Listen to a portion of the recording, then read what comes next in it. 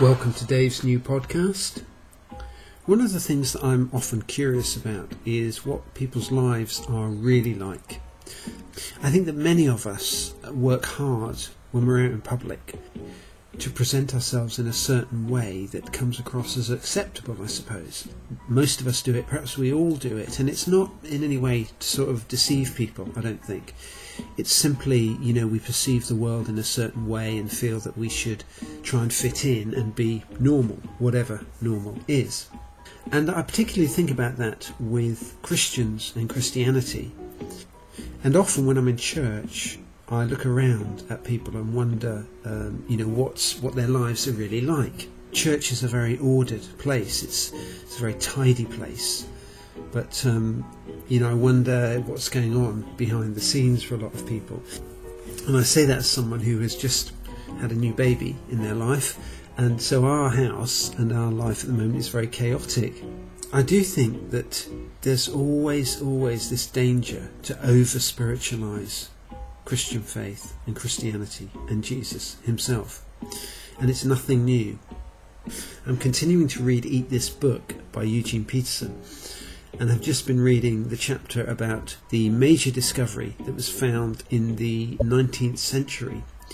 For hundreds of years, people had wrestled over the Greek language that was used in the New Testament because it wasn't classical Greek. It wasn't the kind of Greek that people used when they wrote special documents or books or poetry or anything that was going to be preserved. It was a different form of Greek, and it had 500 words in it that nobody recognised from any other source. And for a long time the claim was this was a special language sent by the Holy Spirit so that people could write the Bible, and it even included these 500 words that weren't used anywhere else. Then one day, as happens, someone was poring over rubbish in Egypt on a big rubbish tip, and they came across lots of things like shopping lists and post-it notes and little letters from one person to another, but all the kind of stuff that would normally be thrown away. And they discovered that it was written in the same kind of Greek that the New Testament was written in, and it included most of the 500 words that had never been seen anywhere else. And the point was this, that the Greek that was normally preserved in libraries was classical Greek. This kind of Greek was the stuff that people never wrote expecting to be preserved.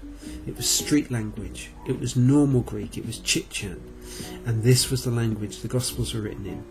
Normal, everyday chit-chat, because they were to be communicated to your average person, and people had to understand it. In particular, one of the words that was debated was the word meaning daily bread in the Lord's Prayer, and people for a long time had argued about what that word meant, but quite often it had been spiritualized, living bread, the bread from heaven, the bread that God sent, manna, that sort of thing. Well, in fact, what these shopping lists showed was that it was the bread that you put your butter and jam on.